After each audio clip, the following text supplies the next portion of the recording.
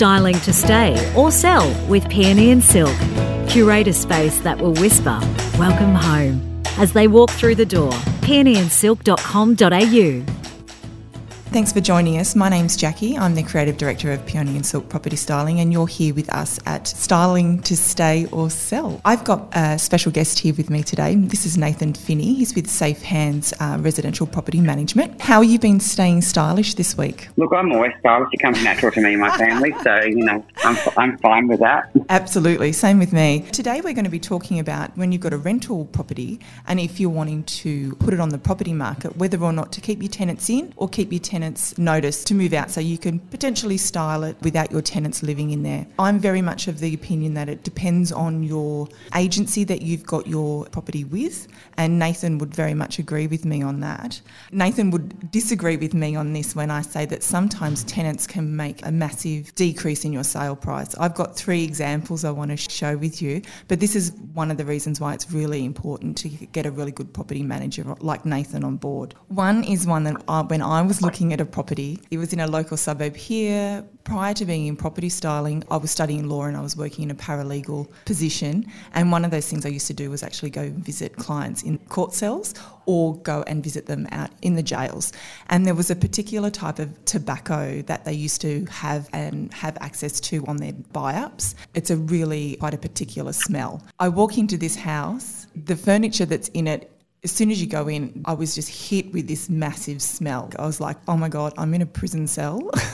It was horrendous. There was a young teenager sitting on the computer playing a game, and the current tenants were all sitting out in the garage smoking fags and just giving everybody death stares. So there's no way that wouldn't have had implications on how that property would have sold. It certainly didn't give you a nice emotional connection to the property. It was like, oh my God, what is going on here? People were just looking at each other. Another one that I had was the owner said that the tenants were just absolutely fabulous the entire way through, but as soon as they gave notice, they just absolutely turned, and motorbikes were being put into bedrooms. There was wheel marks and oil marks all on the carpet. When they were doing open homes, the washing was sort of piled up, and their real estate agent said, look, we need to pull this, and then kick them out and redo it afterwards. And the other one that often happens with real estate agents, and I'm sure this doesn't happen with your vendors because I've actually been in a property with your company which was beautifully presented and there was no issues in regards to access for the tenants. Tenants can sometimes prevent real estate agents getting access, so they can stop you from doing your open homes or doing any sort of prep work. So that was really dangerous. So that was really quite frustrating for both the owner and the agent that was listing the property, because they couldn't do the best thing for the owner to show the property because the tenant, well within his rights, was not allowing access. So they're just 3 examples that I've got from my personal experience. The checklist won't get them over the line. The emotional connection will. Create it with peonyandsilk.com.au. I know that's not something that you would have experienced, Nathan, and I think as well sometimes it actually can be really beneficial to have a tenant in a property. So do you want to talk about that? Firstly, you've got to treat a rental property like a sale property from day dot. That's your equity protection, that's marketing it, that's everything. Tenants are allowed to dig their heels in and can actually refuse open homes. And when it gets to that, you need to go down to NCAT and actually negotiate it, and then it goes from there. Yep. So if you do have a property that goes up for sale and the tenants weren't aware of it, you need to have that open communication with the tenant and, ask the tenant, when is a good time if we do this? Be honest with them. Say, I need 2 30-minute sessions a week. When is good? Give them some control and some power. And then if you get a little bit of resistance, offer some financial compensation. Put it in an email. Say your rent's at $650 a week. What we're going to do is I'm prepared to offer you rent of $600 a week up until we exchange. For that, can you agree to Wednesday at 11 and Saturday at 10 for 2 30-minute inspections? Yep. And will you just keep the lawns tidy and go for coffee at that time? are we good? I think that's a great idea because really it's a very stressful time for a tenant if the property is being put on the market.